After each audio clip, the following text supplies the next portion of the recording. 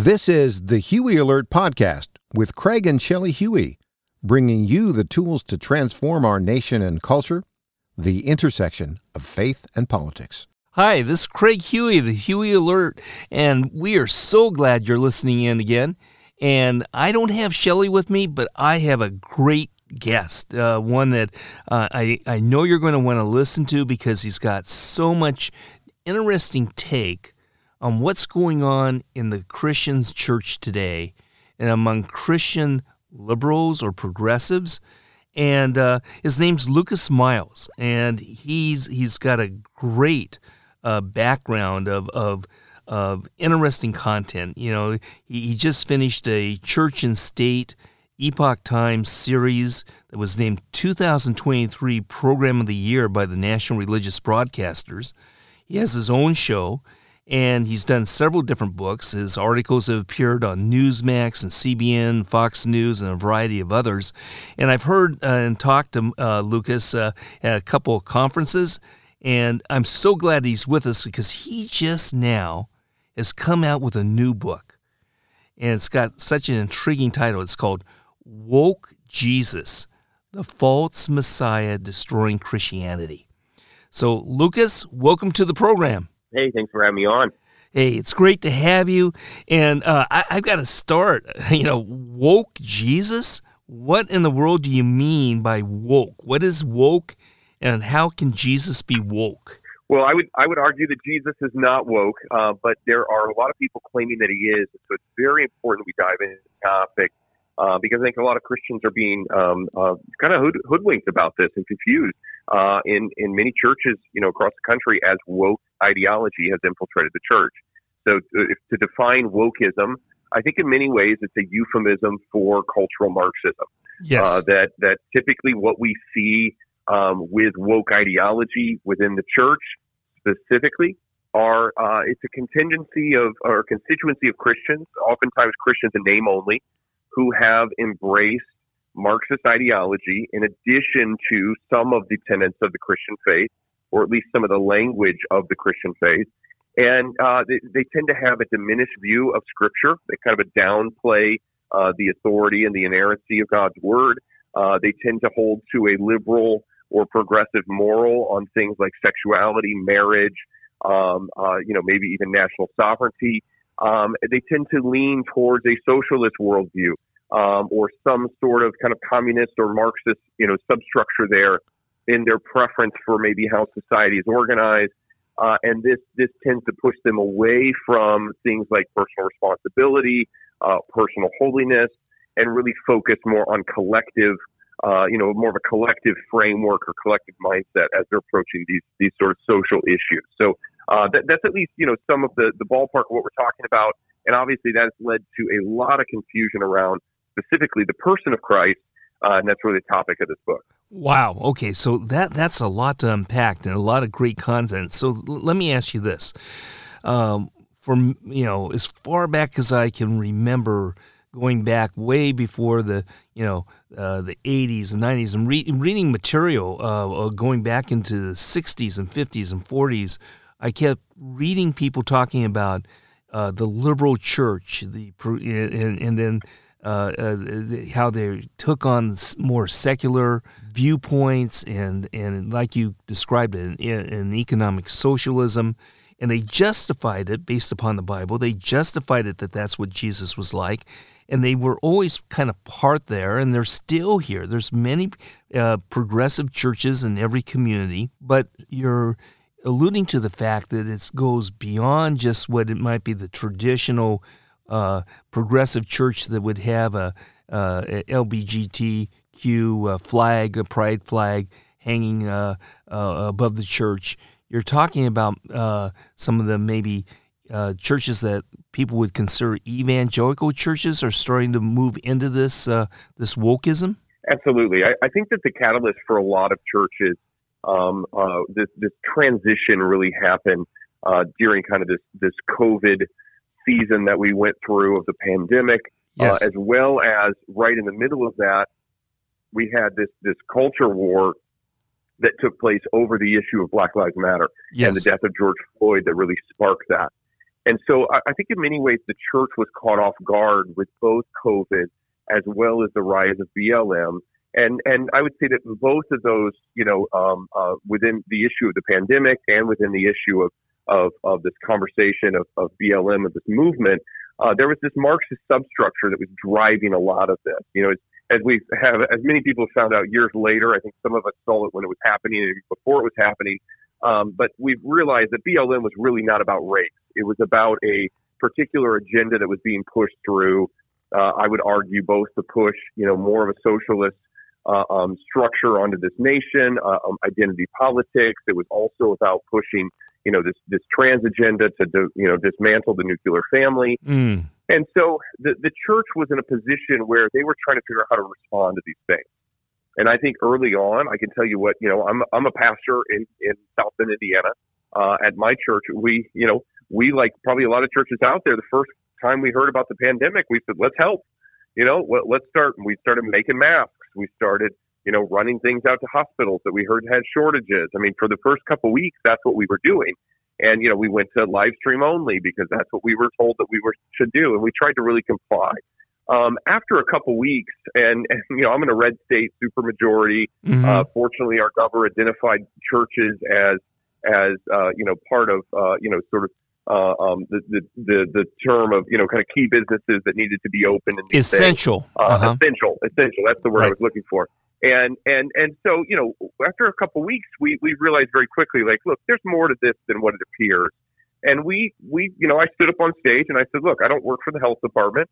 And, if you want to come to church, we're going to be open. Awesome. And so we just let people make their own decisions from that. And so we stayed open really the entire time throughout COVID. Good for you. Our church navigated it very, very well. Yep. But I think a lot of churches, they weren't in that position. They weren't in that framework. They kind of bowed their knee, to the state over that issue. The same thing happened with BLM. Where, even to this day, if you go, I'm not going to name names here on the show, although I do with my book. But if we were just to sit here and go, tell me the top 10 pastors that you can think of in this nation, my guess is that probably 8 of 10 of those pastors that you could rattle off the top of your head posted on Instagram a black square in support of BLM. Yes. During that 2020 year. And put on their website. Yep. Mm-hmm. Yes, absolutely. And none of those pastors that I am aware of have gone back and taken that down, or made a statement or recanted and said, look, I was trying to show solidarity and support for people of color in my church. I thought that this was the best way to do this, to bring unity. What I have now realized is that BLM is not just, it's not about race. It is not about even, tearing down racism. It's actually promoting racism, if anything.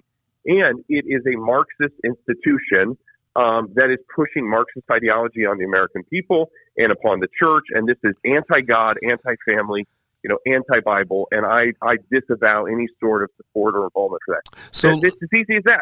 But no pastors have done it. So, Lucas, I admire the fact you open your church doors. So many evangelical pastors kept them closed for over a year. Mm-hmm. And these were some well-known authors and radio personalities and what have you. It was quite disturbing that, like you say, they bowed their knee to the state. They did not do what was right. They did not really. The courts have said we had the First Amendment right to being able to exercise our religion. And so many of these pastors, in one way or another, seem to be kind of moving towards the whole idea of diversity, equity, inclusion, the DEI. Do you see that happening as you're describing kind of a Marxist ideology with the BLM? What about DEI in the churches? Yeah, so all of this is very much related, and you're exactly right in your observation. So, what I've done in my personal, kind of study and development of this, and this is what I cover kind of, in my recent book, is that I'm doing a deep dive into the history where, really starting back, and I actually begin in the 1700s, kind of working my way forward, showing how progressive ideology entered the church. Because it's not enough to just see that it's happening today, because it's very easy to start trying to justify that based upon some current, cultural framework.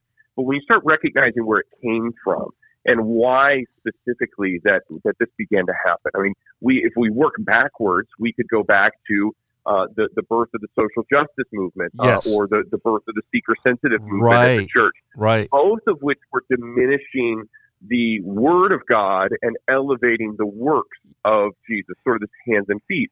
Uh-huh. Of course, as Christians, we're called to be hands and feet of Jesus. We want to take care of the poor and the widows. We want to, be able to serve the community and really show the love of God in that way. This should be a no-brainer for us as believers. But it's never at the chagrin of the message of the gospel, of solid theology or anything like that. And so if you go backwards from there, you have the introduction of liberation theology and black liberation theology in the middle of the 1900s. Yep. And that was specifically a Marxist worldview that was embraced by first the Catholic Church in Latin America with the priest Gutierrez, and then later James Cone, in America within the African American Church, here to give birth to black liberation theology. That is not a Christian worldview, and there's a lot of people that would get very offended by me saying that. But when you look at the roots of it, it's specifically both of those have a Marxist framework. Yes, Marxism and Christianity are antithetical to one another. Period. There's no exception there. And so, and this, of course, we can go back even further and talk about the historical Jesus movement, which was a reactive response to the Enlightenment to try to elevate Jesus' humanity over his divinity, and really decrease the dependence upon the miraculous side of Scripture to try to get Scripture to fit into this new post-Enlightenment world that was focused on logic and reason. And, walking on water and being raised from the dead really didn't fit within that paradigm. And so they sought to understand Jesus, by pushing aside sort of the mytho-history of Scripture within sort of the thought behind that. So all of this is really designed to see Jesus as more human than he is divine. And I think that this is the sort of the faith component that has created the perfect sort of substrate for wokeism to get planted in the church, for pastors to accept DEI, and this, of course, is connected to what we see in school systems with their SEL curriculum. Social emotional learning has this DEI structure in there. Right. The reality is that, when we look at Scripture, we see things like this idea that God detests basically, unequal weights and measuring. That this idea of treating people differently based upon some metric about themselves is something that God detests. And so we as people should reject that as well. We see personal responsibility and personal stewardship, located in every single one of Jesus' parables and teachings, something that socialism and this diversity, equity, inclusion movement, really denies. And all, again, diversity, equity, inclusion, wokeism, SEL, all of this is really they're just euphemisms for this cultural Marxism that is trying to be pushed on the American people right now. So as you're exposing this in your book, The Woke Jesus, the False Messiah Destroying Christianity, as you're going around speaking at different locations about this, it's something that really the church needs to wake up to what is happening, what the reality is. We're seeing so many of these woke churches, if you will, get involved in local politics, mobilizing their churches and the fact, the school board, the city council, the assembly, the state senate, and Congress, and they're really becoming very political in what they're doing. And then if you give pushback, what you're called is a Christian nationalist. Have you been called a Christian nationalist? And what is that? I mean, when people ask me, "Are you a Christian nationalist?" It's like, how do I define this? Because it's such a ugly, nasty term. It marginalizes Christians. So what is a Christian nationalist? How do you respond to that? So first off, my response, and I deal with this in my work as well, that, my response is probably different than the response of maybe some of my peers in the evangelical or even conservative, movement. And there I've seen some who've embraced this term, or they've almost doubled down on it by saying, "You're going to call me a Christian nationalist?" That's right, I'm a Christian nationalist. I love God and I love country. And I understand people's thinking in sort of, almost this reactive response to embracing this, but I really think it's a mistake. And in my writings, one of the things that I point out is that, first off, that as Christians, that we don't need any other moniker or descriptor, of who we are apart from our identity as a believer. So disciple, believer, Christian, evangelical, you can have somebody that is a Protestant or a Catholic. I think all of those labels are fine. But when we start needing some sort of descriptor in addition to that, it's probably exposing something that's wrong today. Now, in many ways, I probably use the term conservative Christian because we're starting to see a lot of progressive Christians. So unfortunately, we have to defining these things a little bit more so. But when it comes to this word Christian nationalist, or these words Christian nationalist, I really think that this is what I would call a dog whistle. And it's specifically a dog whistle that is, being sounded, I think, by the media and by the leftist state in order to try to get people to form an association between Christians and Nazi Germany. Yes. When and I do this at all my speaking events, I'll ask people, what do you think of when you think of the word nationalist? And almost every single time, somebody will shout out Adolf Hitler or Nazi. That's what it sounds like, 100%. Yes. And so to my response to that is, if that's what they're intending to draw attention to, then let's look at the history of that.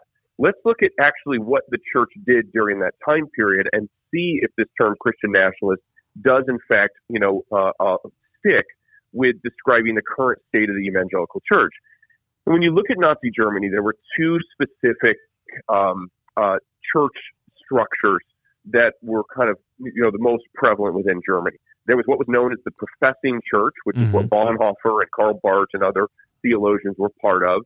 And then you had what was known as the German church, or later became known as the German Nazified church. The German Nazified church is the branch of the church in Germany that specifically exchanged their Christian worldview in order to embrace the doctrine of the Third Reich. This is why they were, quote unquote, Christian nationalist in nature, because there was a hybrid between their Christianity and this adherence to a nationalist view, specifically adopting theology or trading certain values within their Christianity for the values of the Third Reich. Wow. This is where, a guy like our friend Eric Metaxas would say that there were some that went as far as to, exchange the Bible for Mein Kampf and the cross for the swastika. Yes. And so these were the Christian nationalists in Germany. They were people who once held to a more orthodox position, but deviated from that in their adherence to this really national socialist party state. Let me back you up on that because I wanted everybody to hear this. The official name of the Nazi Party is the National Socialist Workers' Party. They were a socialist group, and it's just a different variety of socialism where the state is controlling, regulating the individual, including in this case, destroying true Christianity, creating this Aryan Jesus, this false gospel, but something that's worshiping and approved by the state. Absolutely, 100%. And so then look at what the professing church did. The professing church, they stood their ground. They adhered to Christian orthodoxy. We had people like Bonhoeffer that ends up, dying alongside their Jewish brothers and sisters for the stance that they took against the Third Reich because of their faith.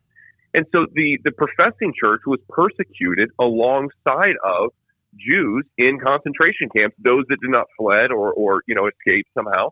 And so I would say, okay, let's look now today at what we have. What we have in America is we have what we call the Christian left or the progressive church, or we might hear it called conscious Christianity, woke Christianity. And these are individuals who have once held to some sort of Christian worldview, but over time have adjusted that worldview and are now at the place to where their worldview is identical to the leftist state.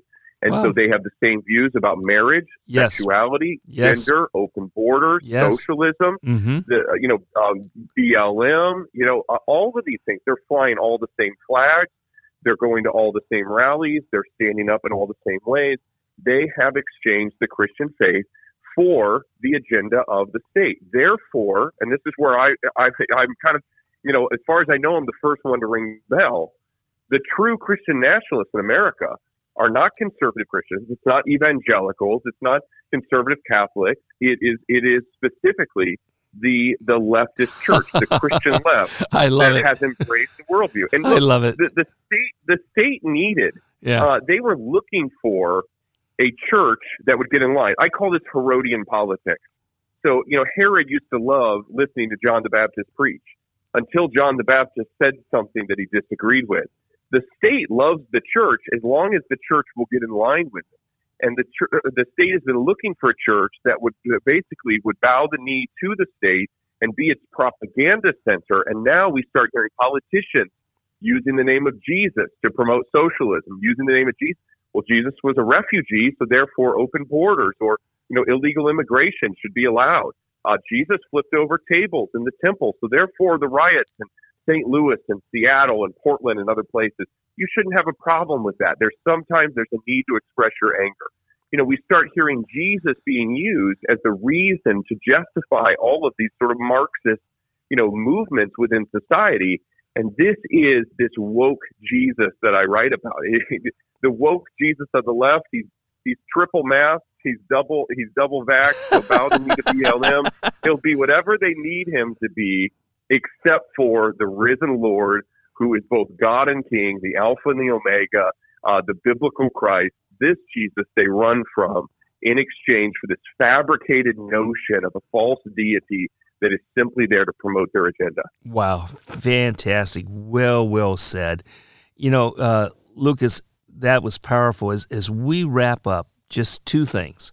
First of all, very briefly, if the listeners now are not going to a church that's teaching the true biblical Jesus, if they're not, if they're allowing DEI, if they're refusing to talk about being involved in our culture and our politics, if they're a church that has really bowed its knee to truth, what would you tell them to do? What should they be doing? Yeah, so we've actually launched an initiative called AmericanPastorProject.org. So AmericanPastorProject.org. And we have so far about 400 pastors that have signed a statement on that website adhering to and committing themselves to biblical orthodoxy. Very high-level theological statement that we have that should work for virtually any denomination. We have Catholics who have signed it. We have evangelicals, charismatics, all in between. From every denomination you can think of have signed this statement adhering to biblical orthodoxy and also taking a stand against wokeness in the pulpit. And we actually have a church locator on that website. Wow. And again, it's for churches of all denominations. And we're populating this more and more every day. And honestly, we're gaining a lot of momentum. We do monthly calls for pastors and these things. So if you're a pastor out there listening to this, I encourage you to check out AmericanPastorProject.org.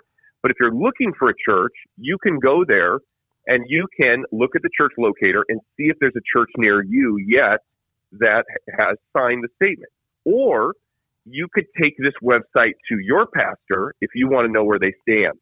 And you can say, take a look at this. Would you be willing to sign this? Wow. And then follow up with them after they did. And if they say, oh, I don't know if I'd sign that, there's a good chance you're in a woke church and it might be time to start looking for something else. Or if your pastor goes, absolutely, I'd sign that. I believe in the Bible. I believe in standing up for what's true. I'm not going to bow my knee to the agenda of this Marxist, ideology.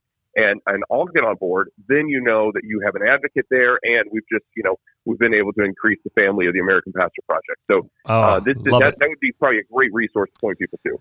Lucas, that is fabulous. I hope people will take a look at that. We're going to post that on our website in our newsletters. So that you'll have that as well. We'll write that up and explore that. So the final thing, Lucas, I'm recommending everybody get Woke Jesus, the False Messiah Destroying Christianity. I assume they can get it on Amazon, but is there a URL where they could also get it besides just going to Amazon? Yeah, Amazon, Barnes & Noble, Books A Million, ChristianBooks.com, all the usual places. But if they want to go direct through me and kind of support me as the author, they can head over to Lucas Miles, that's LUCASMILES.org, O-R-G, and they can order that through our store. And they can also find all of my other titles there, several other books. My last book was called The Christian Left, Good God, and many other resources. So getting his book, The Woke Jesus, The False Messiah Destroying Christianity, on Amazon is easy and quick. But if you went to his website, you get to see all of his different books and see what other things he's doing. So, Lucas, give me that URL again that people can go directly to you. Yeah, lucasmiles.org has a store there where all my books are available. Also, if you're interested in having me come in and speak at an event or your church, or you want to take a look at my speaking schedule to see if I'm coming to an event near you, you can check all that out there as well. Great. Lucas, really appreciate it. I hope you can come back again.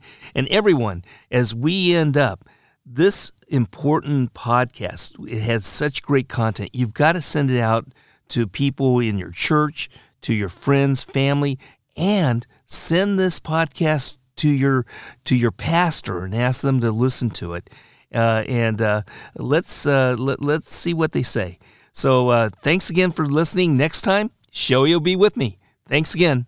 Thanks for joining us this week. We are listener-supported, so please consider partnering with us by donating at craighuey.com or by signing up for our free newsletter. We look forward to being with you next week. And don't forget to share this podcast with others.